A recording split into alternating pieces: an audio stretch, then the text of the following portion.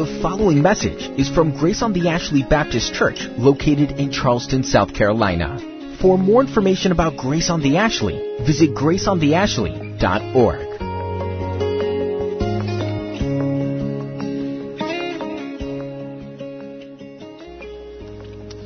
If you would turn in your Bibles with me to James chapter 5.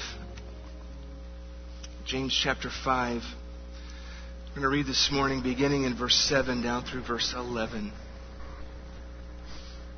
James writes, "Be patient, therefore, brothers, until the coming of the Lord. See how the farmer waits for the precious fruit of the earth, being patient about it until it receives the early rains and the late rains. You also be patient. Establish your hearts, for the coming of the Lord is at hand. Do not grumble against one another, brothers, so that you may not be judged. Behold, the judge is standing at the door. As an example of suffering and patience, brothers, take the prophets who spoke in the name of the Lord. Behold, we consider those blessed who remain steadfast. You've heard of the steadfastness of Job, and you've seen the purpose of the Lord, how the Lord is compassionate and merciful." Let's pray together. Christ Jesus, we do bow before you. We do look to you this morning and recognize you as the sure and steady anchor of our hope. In fact, we have no hope apart from you. When life is good, you are our hope. When life is just sort of rolling along in a rut, you are our only hope. And when the winds and waves are crashing, you are our only hope. And so as we turn our attention this morning to your word, and we begin to think through what it means to look to you in suffering, to find you as an anchor for our souls, open our eyes that we might see. Open our ears that we might hear you speak. Draw us to yourself and change us by the encounter, we pray, for your sake. Amen.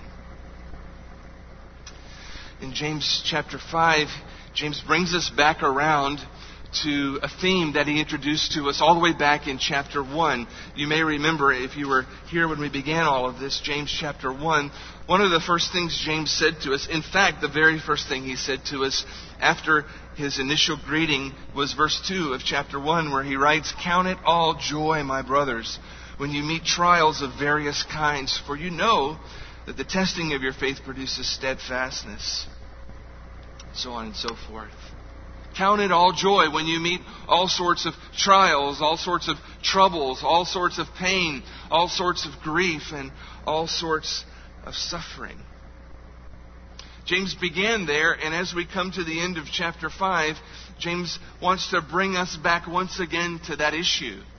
He introduced to us the idea that trials and trouble and suffering are the reality of the life of every single believer.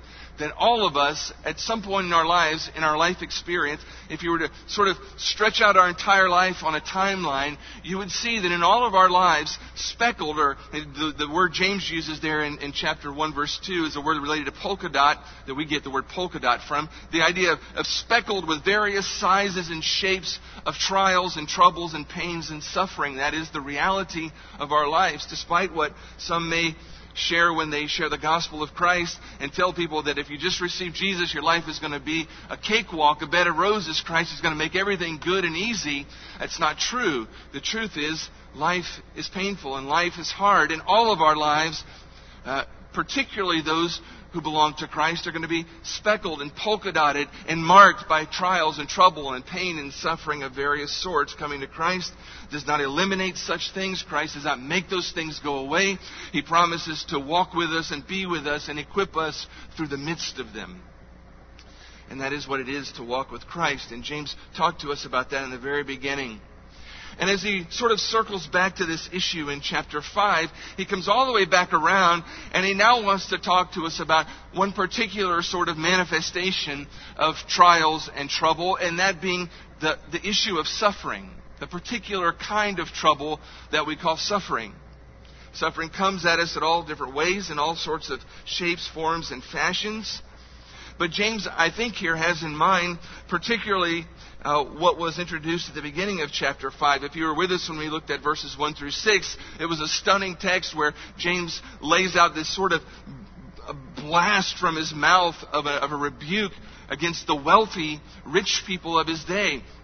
And he just lays into them in verses 1 through 6 for their luxuriant lifestyles, for their wasted resources, and for the fact that they are causing deep, painful suffering in other people's lives in order to pad their bank accounts.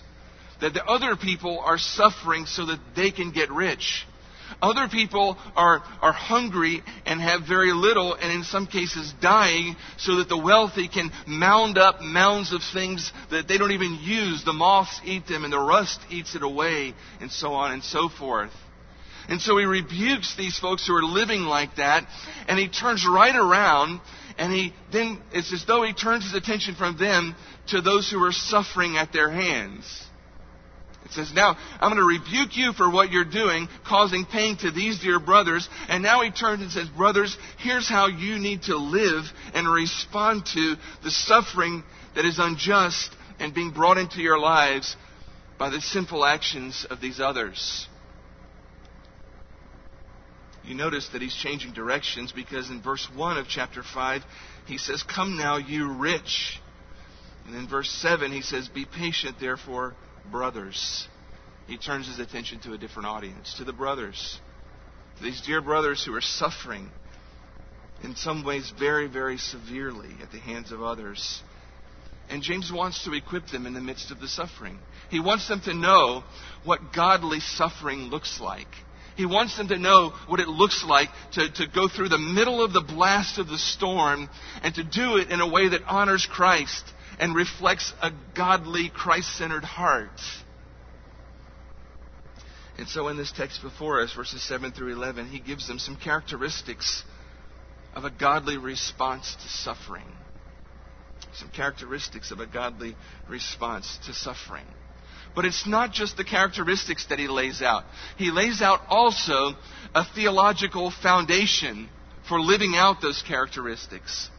And this is the piece that we want to concern ourselves with primarily this morning, because if we don't understand the foundation that James lays, we'll never be able to live out the characteristics that he describes. He's going to tell them characteristically that what it looks like when godly people go through the blast of the storm of suffering, it looks like being patient. It looks like being steadfast and immovable and staying the course on what is right in spite of the suffering around us. It looks like a life that is marked by joy and contentment and not grumbling and complaining. And you and I know that those are characteristics that are opposite what comes natural to us when we suffer. And to just come out and launch into a sermon that says, here's how you live godly when you suffer. Just be patient. Just hang on. Just endure steadfastly. Don't give up. And by the way, don't grumble. I might as well tell you, walk outside and lasso the sun and bring it to the earth. You can't possibly do that in your own strength. It doesn't come natural. We're not naturally equipped to live that way in the midst of suffering. Our only hope is that Christ would do something in us in the suffering that would equip us to live in a way that doesn't come natural and isn't within our normal ability to do. And He does that through what we believe. He does that through what we believe. And James talks in this text about one particular piece of theological understanding that is a critical piece to the foundation of being able to live godly through suffering. And I want you to look back at our text at the very beginning, and you'll see it. Be patient, therefore, brothers, until, say this part with me, the coming of the Lord. He goes down a little further. You also be patient. Establish your hearts. That means stay the course. Hunker down. Do what's right. Keep the course. Don't be deterred because suffering has come. Why? For the coming of the Lord is at hand. A little further down in the text, he says, hey, don't grumble, because, when you grumble against your brothers and you grumble, it's a form of judgment. And I've already talked to you about what it means to judge other people, and you need to not do that because there's a theological reason why you don't want to do that, because the judge is what? He's standing at the door. You see, the foundation that these folks need to understand before they can ever live out the godly characteristics through the suffering is that there is a Christ who's real. He is both merciful and patient, and He is coming back. That is the most important thing James needs to remind these suffering believers. He needs them to remember in the middle of their suffering, you can be patient because Christ is coming back. You can endure and hang on and keep the course and remain faithful because the Lord is coming back. You can navigate through suffering and pain with joy and contentment and not grumble and not complain and not lash out at everybody around you because the Lord is coming back. It seems to me that James is laying out a reality that our understanding and our mindfulness of the return of Christ is the foundational key to being able to live out a godly life in the middle of suffering. That if we lose sight of the fact that Christ is coming back, we're going to sink in the storm. But if we can keep our eyes focused on Christ and we can constantly remind ourselves He is coming back, that becomes for us a buoy in the midst of the chaos. It becomes for us an anchor that we can latch on to that keeps us steady. It's such an important piece to understanding this text that I thought it would be prudent for us this morning to focus really solely on the issue of the return of Christ and to sort of dig back into that issue and remind ourselves of what that looks like so that next week we can bounce off of it and capture what James is saying about these characteristics. In order to do that, what I want to do is I want to call your attention back to the Old Testament book of Zechariah, particularly Zechariah chapter 14. We did look at Zechariah somewhat 4 or 5 years ago when we did a series on the minor prophets. But I want you to go back to Zechariah chapter 14, because in Zechariah chapter 14, the Old Testament prophet sees from a massive distance of time the coming of the Lord Jesus, the return of Christ. And he lays it out in sort of a prophetic voice. And I want us to look through the eyes of Zechariah at the coming of Christ, the return of Christ, the second coming. And I want us to just sort of refresh in our minds what that's going to be like, and what that event is going to look like, and what's going to take place when Christ returns.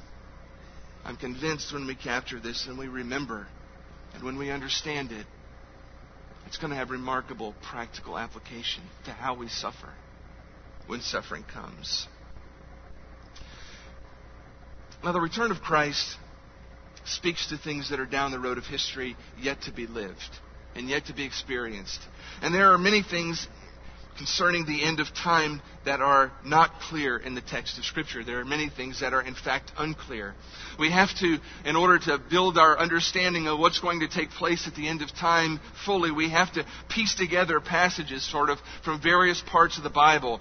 We're going to piece together the words of the prophets in the Old Testament with the words of Jesus in places like Matthew 24 and 25. We're going to put all that together with statements that Paul makes in his letters in the New Testament. And then we're going to take all of that and sort of put it on the storyboard and put it alongside the book of Revelation that is concerned with primarily future prophecy. And we're going to build sort of a composite built off of all of that to sort of understand what's happening fully in the end of time. And much of what's written about the end of time is filled with challenging imagery. Some of it's meant to be understood very literally, and some of it is meant to be symbolic. And the great challenge of the Bible interpreter is sorting out which is which and what is what. Although there are many things that are unclear about how things are going to play out at the end of time, there are several things that are crystal clear about the end times. And I'll just give them to you sort of as a bullet point list to launch us into Zechariah 14. Some things are very clear, and they are as follows. The world is one day coming to an end. That's clear. This world is not going to go on like it's going forever. It is going to come to an end.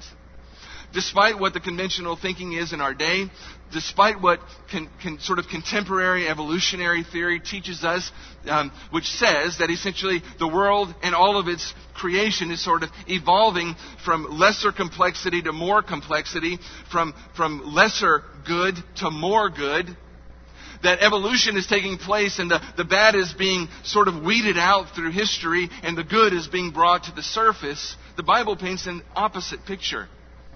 It says not that the world is getting better and better and better as time marches on. It tells us that this world is winding down to a complete halt. That things are going from bad to worse, and one day Christ is going to return and end it all. That is the picture that the Bible paints. The world's going to come to an end one day. 1 John chapter 2, verse 17. The world, John says, is passing away, and also its lust, but the one who does the will of God lives forever. The world is passing away.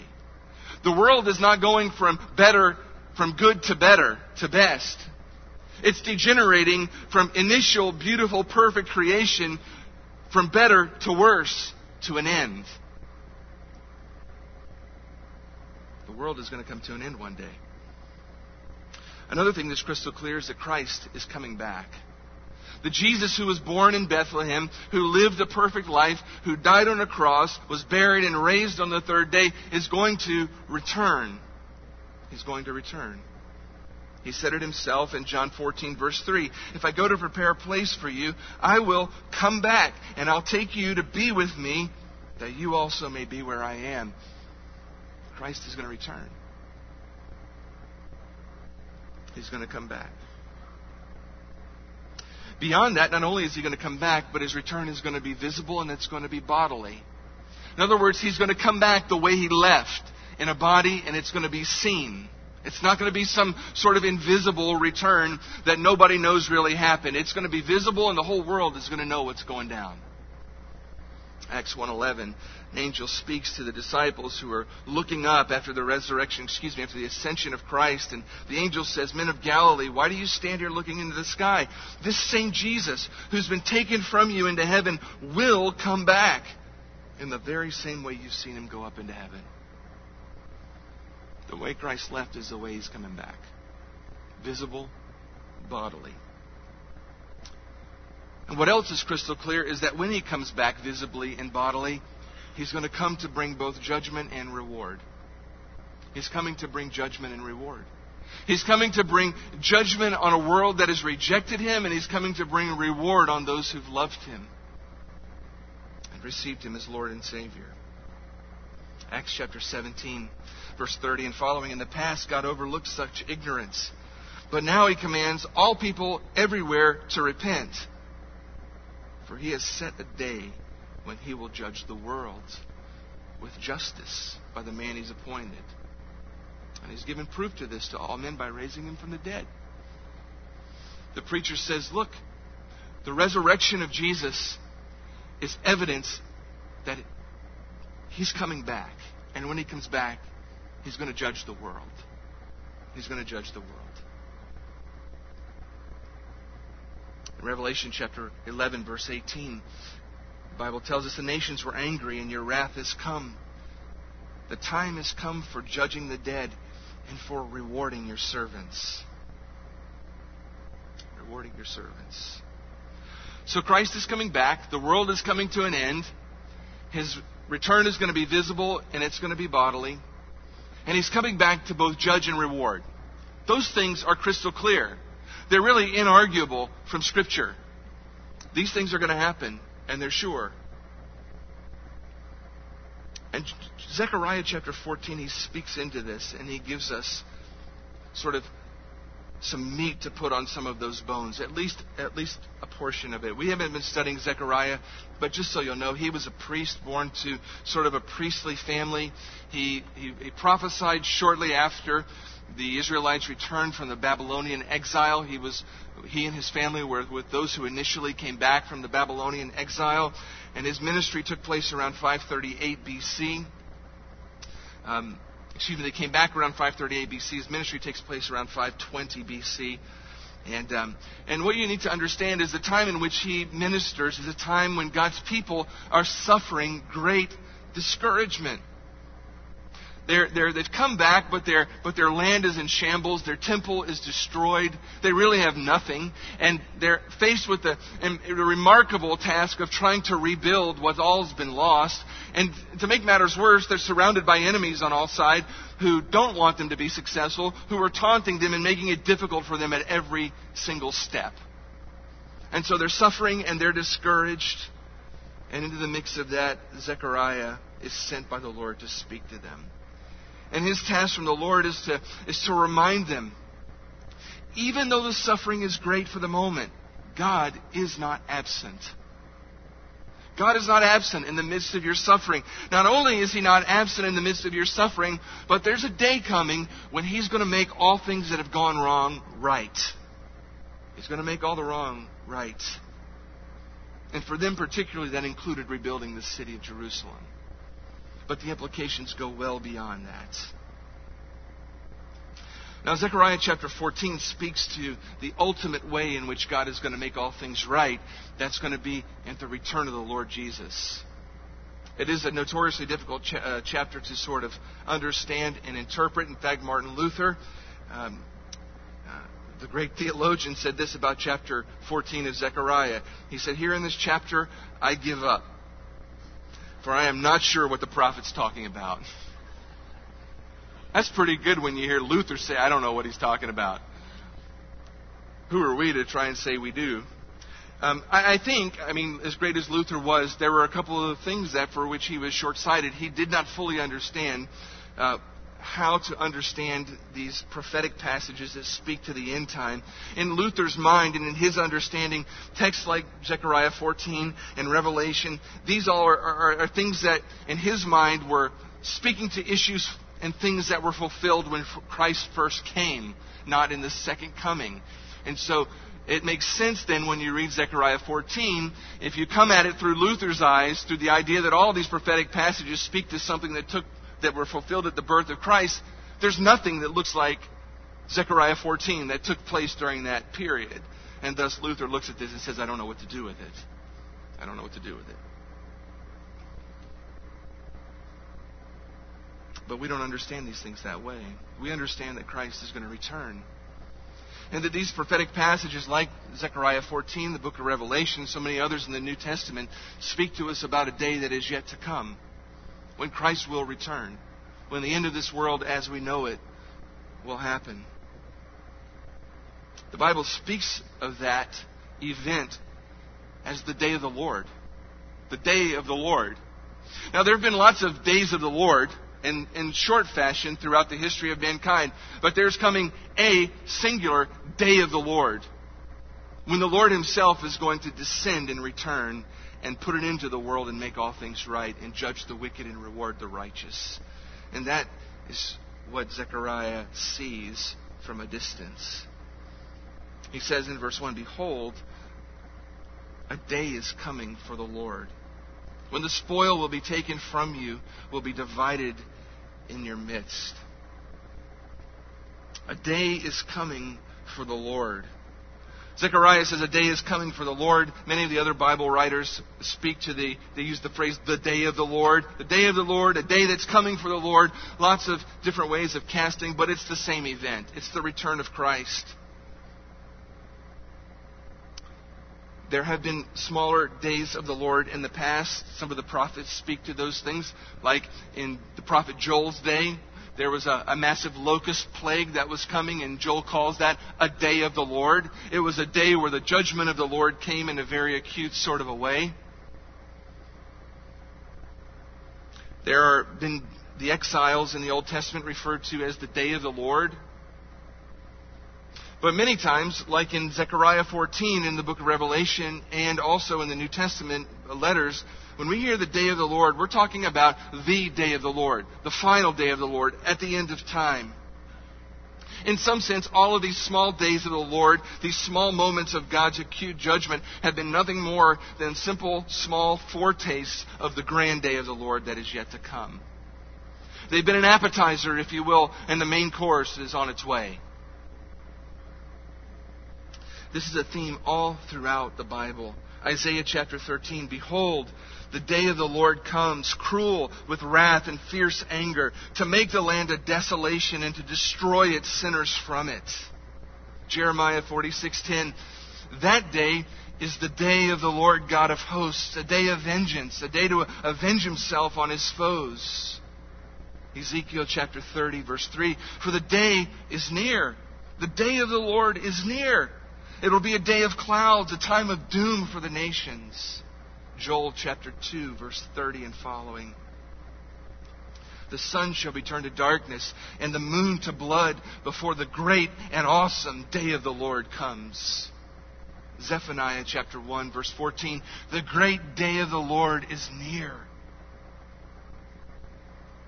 1 Thessalonians chapter 5, verse 2 in the New Testament, Paul writes, for you yourselves are fully aware that the day of the Lord will come like a thief in the night. While people are saying there's peace and security, then sudden destruction will come upon them as labor pains come upon a pregnant woman, and they will not escape. Paul says, the day of the Lord is coming. Everybody's going to be living life in peace and security and thinking everything is good. And just like a pregnant woman, when her labor hits out of the blue, the day of the Lord is going to be upon us, and there's going to be no escape from it. It's coming. 2 Peter chapter 3. But the day of the Lord will come like a thief. And the heavens will pass away with a roar. And the heavenly bodies will be burned up and dissolved. And the earth and the works that are done in it will be exposed. It is the theme all throughout Scripture that the day of the Lord is coming. And you see the trend probably already in the text that we've read, that all of the biblical writers who speak of the day of the Lord coming always tell us that that day is near. That it's near. In Matthew 24, we don't have time to sort of walk our way through the whole text, but Jesus speaks in great detail. In fact, the most detailed statement that he ever makes about his return is in Matthew chapter 24, verses 3 to the end. And you can read that for yourself later. But he lays out there sort of some preliminary signs that will take place before the day of the Lord. He talks about things like false prophets and messiahs, many of them that will come. He speaks of wars and rumors of wars. He talks about famines and he talks about earthquakes. He says as we get nearer and closer to that day of the Lord, that there's going to be an increased persecution of believers. He says there's going to be a large-scale falling away of people who were previously associated with his church. He says that before that day comes, the gospel is going to be preached to the whole world.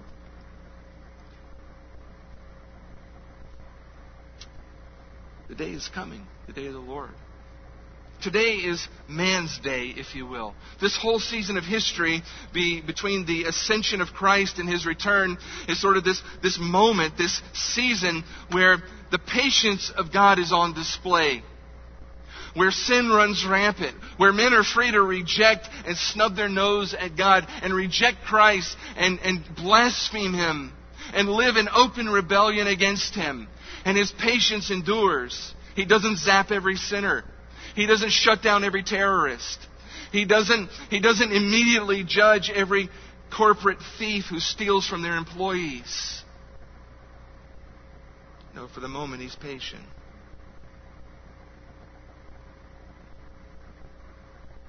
He's patient.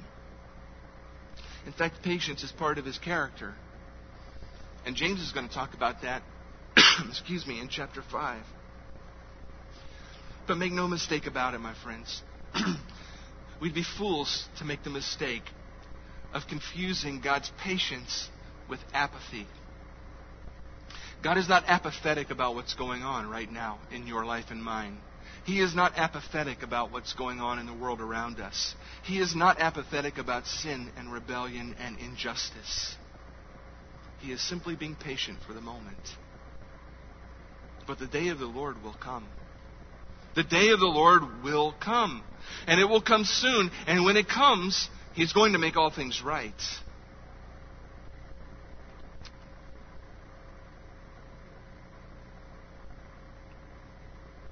And when the day comes, those who oppose Him, it will be for them a horrifying, horrifying day. For those who have perpetrated evil and injustice on His people, the day of the Lord will be like a horror movie that Hollywood has never made. Listen to some of the descriptions. Isaiah chapter 13, verse 9 and following. Behold, the day of the Lord comes, cruel, with wrath and fierce anger, to make the land a desolation and to destroy its sinners from it. I will punish the world for its evil and the wicked for their iniquity. And Jeremiah writes, the day of the Lord, the day is the day of the Lord God of hosts, a day of vengeance, to avenge Himself on His foes. Ezekiel 30, for the day is near, the day of the Lord is near, a day of clouds, a time of doom. Zephaniah, great day of the Lord is near, a day of wrath, distress, anguish, ruin, and devastation. A great day is on the way. The day of the Lord. Christ is coming back. And for His people, it will be a day of celebration. A day of reward from the one we've served from a distance.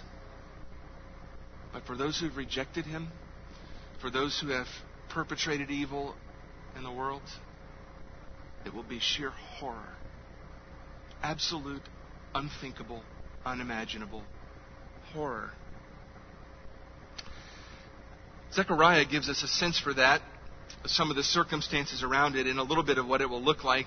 He talks about a great battle that's going to take place on that day. In verse 2, he says, for I will gather all the nations against Jerusalem to battle, and the city shall be taken, and houses plundered, and the women raped. Half of the city shall go into exile, but the rest of the people shall not be cut off from the city. And Zechariah sees prophetically down through the tunnel of history, and he sees the great day of the Lord, the return of the Lord. He sees a great battle taking place. He sees armies that have gathered around a central place, the city of Jerusalem. And he sees the people of God surrounded by hostile armies. He sees, when we compare this with Daniel 7 and Revelation 17 and the words of Ezekiel in chapter 38, an army from the west, an army from the north, an army from the south, and an army from the east that number in the millions have gathered around the people of God who are hunkered down in the city, and a battle is taking place. Revelation 19, verse 19 speaks to this. It says, and I saw the beast and the kings of the earth with their armies gathered to make war against him who is sitting on the horse and against his army. There's a war that takes place. And the armies of the world have gathered to once and for all destroy the people of God and the God who belongs to the people. And we find here the climax of human history. What really began in the Garden of Eden with one man and one woman who rejected the truth given to them by their Creator and chose to sin and rebel against Him. What they set in motion on that particular day finds its full and complete climax on the day of the Lord. When the sin that began in that moment has run full circle throughout the world and throughout the generations, it culminates with the nations of the world gathered around Jerusalem making war against God. In some sense, every sin is a battle cry against the Creator.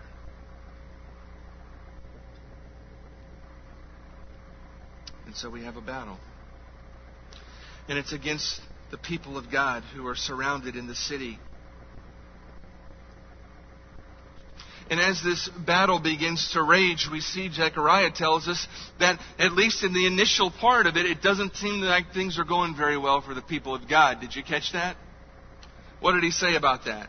He said, the city shall be taken, the houses plundered and women raped. Half the city will go into exile, and the rest of the people will be cut off from the city. It doesn't sound like as the battle rages, things are going to go too well for the people of God. It sounds like initially there's going to be an awful lot of pain and an awful lot of suffering. And it's going to look for a moment like all hope is lost, like evil has won. Like the nations of the world who have raised their fists and their armies against God in ultimate and utter rebellion, like they've triumphed and the people of God are going down. By the way, that description of that battle, houses plundered, women raped, half of the city gone into exile. We don't have to look very far back in history, even from our day, to see how that takes place in battle. If you look back at some of the news stories from the last 5 years, at what's taken place in places in the Middle East, at the hands of armies of ISIS and Al-Qaeda, and the kinds of things that have happened to the people who belong to the Lord in the lands where those armies have come through, you see exactly those things that Zechariah saw happen. And so they will happen at the end as well. And just when it looks like all hope is lost, when it looks like the suffering is never going to end, when it looks like the people of God are going down, when it looks like evil is going to triumph and sin is going to triumph, there's a ray of hope. A ray of hope. There's a remnant that remains in the city, half of the people. Half of the people remain in the city, and yet they're cut off. They have no way of escape. And then in verse 3 and 4 of Zechariah, chapter 14, this is what Zechariah tells us. He says, then the Lord will go out and fight against those nations. That's when He fights on the day of battle. And on that day His feet shall stand on the Mount of Olives that lies before Jerusalem on the east. And the Mount of Olives shall be split in two from east to west by a very wide valley, so that one half of the mount shall be moved northward and the other half southward. And you shall flee to the valley of the mountains, for the valley of the mountains shall reach Azal. And you shall flee as you fled from the earthquake in the days of Uzziah, king of Judah. Then the Lord my God will come, and all the holy ones with Him. I don't know if your imagination can capture what this is going to look like. But it's going to be a moment of great suffering. And it's going to look like all hope is lost. And in the midst of that, when it seems like evil is triumphed, the Lord returns. The Lord returns. The Lord returns and He stands on the Mount of Olives. And each time He comes, He doesn't come by Himself, does He? He comes with an angelic army. He says, the Lord comes and all the holy ones with Him. The language in those verses 3 and 4, that the Lord will go forth and that He will come are military terms. And it tells us that when the Lord returns this time, He is going to return ready and prepared for war. Ready and prepared for battle. Ready and prepared to put an end once and for all to the rebellion of men. And as we see, it's going to be a short battle from that point on. It is such a stark contrast from the first time Christ came. When the first time Christ came, He was born to a virgin in a stable, in an out-of-the-way place in Bethlehem. He was born and nobody really noticed. Nobody even really knew except for a few shepherds and some magi from the east. He lived in relative obscurity for quite some time before He came onto the scene. And He lived a life of humiliation and humility. In fact, when He was attacked, He didn't ever respond in like fashion, did He? Even to the point of death on a cross. But make note, when He comes back this time, it's a whole different story. This time when He returns, He comes with an army, and He comes ready for battle, and He comes ready to win. Joel chapter 3, verse 16, Joel sees the same thing prophetically, and he says this: "The Lord roars from Zion and utters his voice from Jerusalem, and the heavens and the earth quake." Revelation 19, verse 11 and following, John writes, "I saw heaven standing open, and there was before me a white horse, whose rider is called Faithful and True.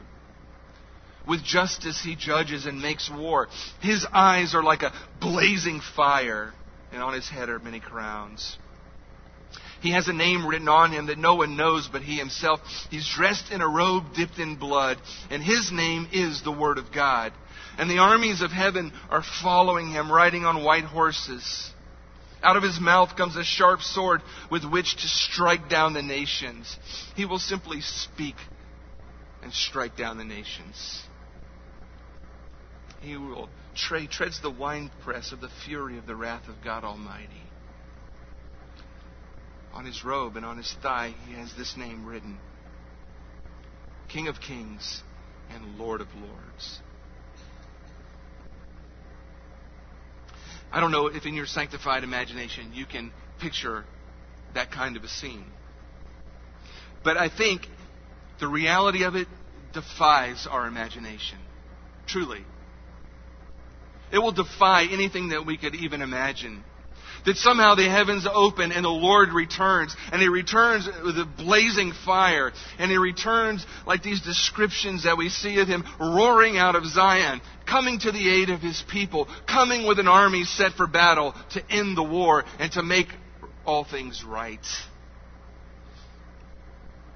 It's just an astounding thing that Zechariah tells us. Literally, he splits the Mount of Olives in half. Did you catch that? The remnant of the people of God who are caught in the city, the Mount of Olives literally splits in half to give them a way of escape.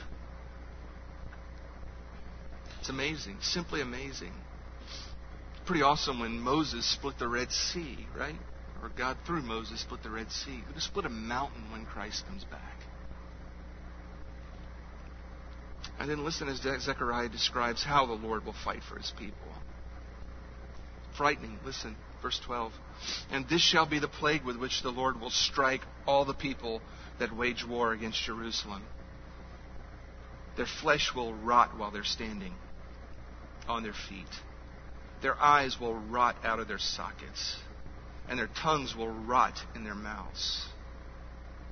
And on that day a great panic from the Lord shall fall upon them, so that each will seize the hand of another, and the hand of the one will be raised against the hand of the other. Even Judah will fight at Jerusalem, and the wealth of all the surrounding nations shall be collected, gold, silver, garments in great abundance.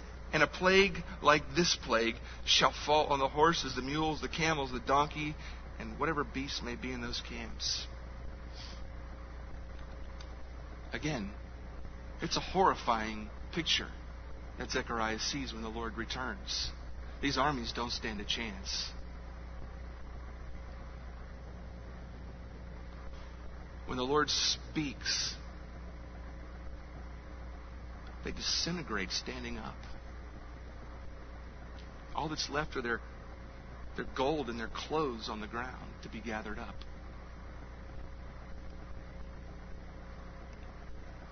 As this begins to take place, a sheer panic takes place among the people. They don't know what to do. They start fighting each other.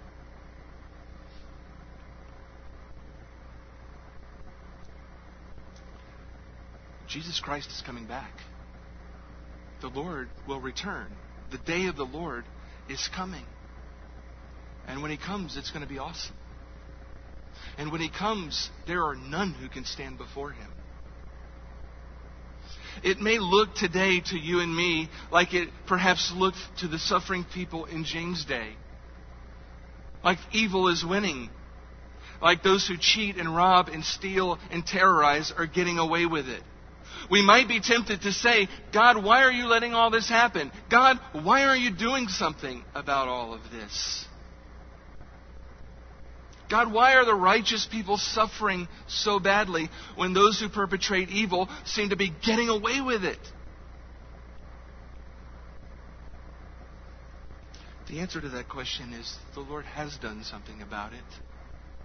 The Lord is doing something about it.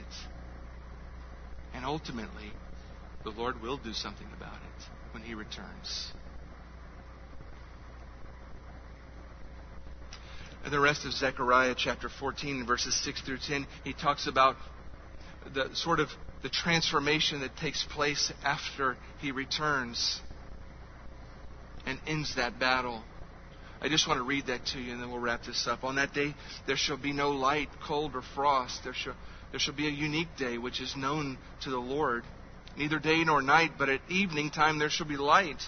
On that day, living waters shall flow out from Jerusalem, half of them to the eastern sea, and half of them to the western sea. It shall continue in summer as in winter, and the Lord will be king over all the earth. On that day the Lord will be one, and His name one. The whole land shall be turned into a plain from Geba to Rimmon, south of Jerusalem. But Jerusalem shall remain aloft on its site, from the gate of Benjamin to the place of the former gate, to the corner gate, and from the tower of Hananel to the king's wine presses. Everything's going to be different after Christ returns. Everything's going to be different. The Lord is going to return, and He's going to bless His people in every direction. He will be one king over all the earth. And all the peoples of the world will look to Him and know who He is. There will be no competition for His glory any longer. The whole world will look and see and know what God's people have known forever. That there's only one true God. And that Jesus Christ is Lord. And that He is almighty, all-powerful, and none can stand before Him.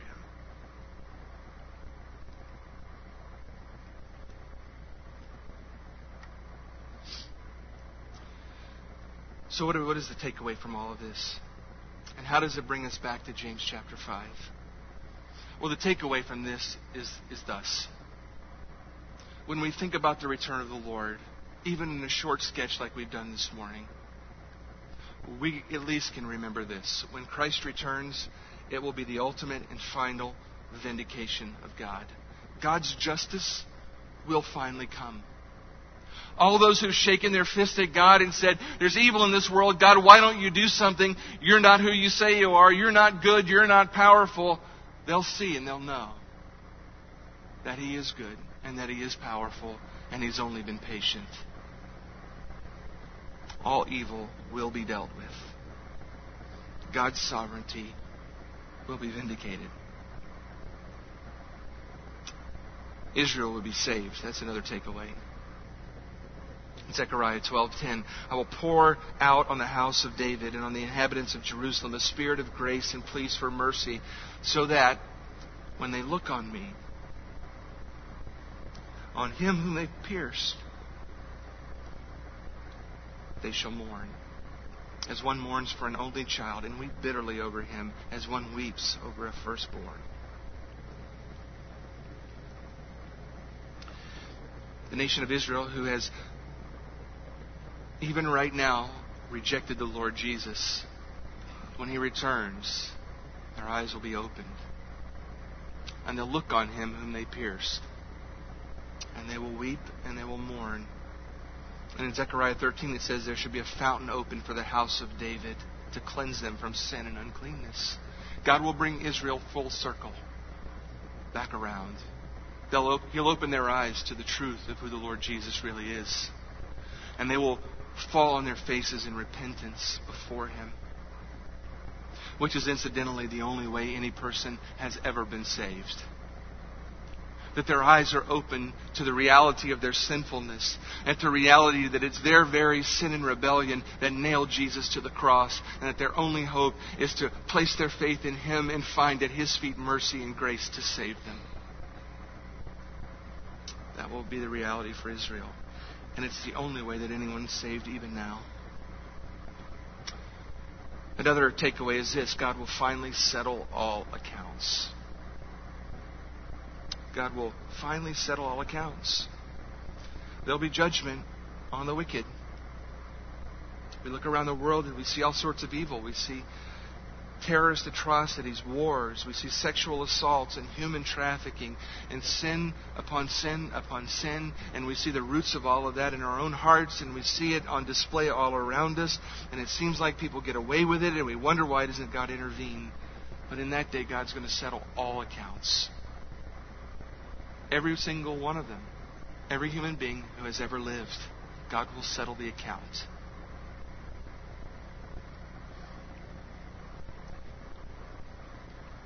It's a story of a farmer in a Midwestern state who had a terrible hatred for the things of the Lord and for religious things.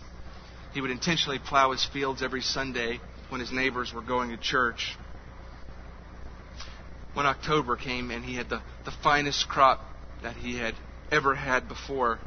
In fact, the best in the entire county. And when the harvest was complete, he placed an ad in the local newspaper.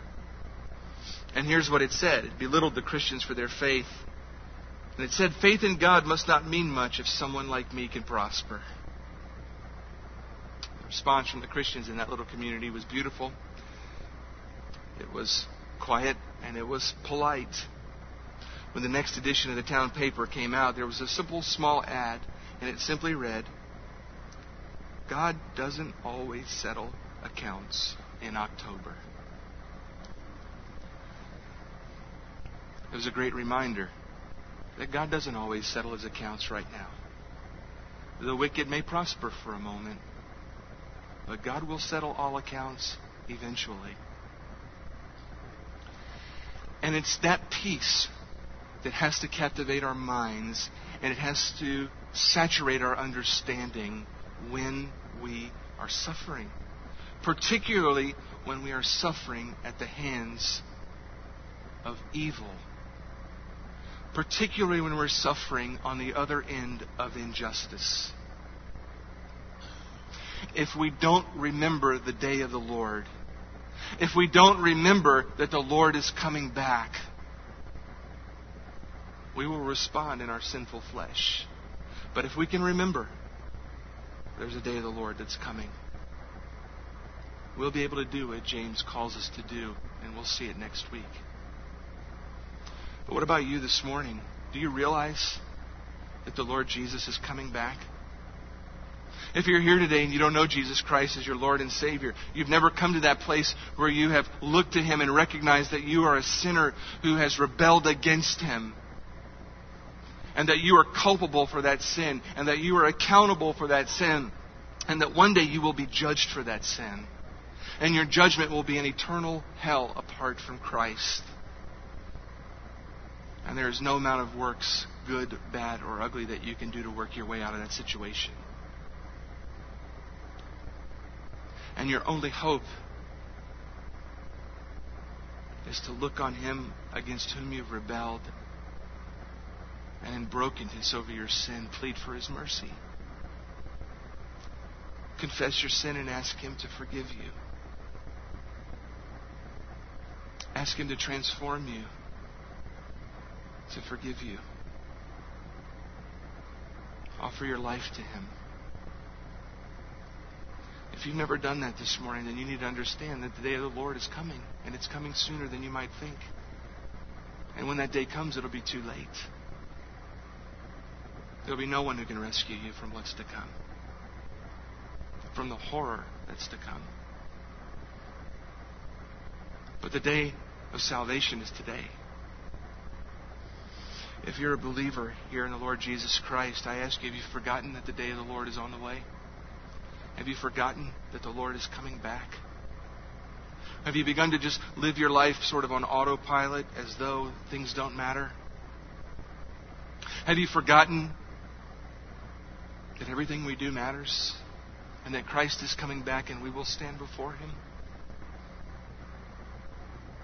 What about you if you're suffering this morning? You're tempted to think maybe God has abandoned you. Maybe God's out to lunch. Maybe He isn't paying attention. Maybe it doesn't pay to be a Christian if it means you have to deal with this kind of pain.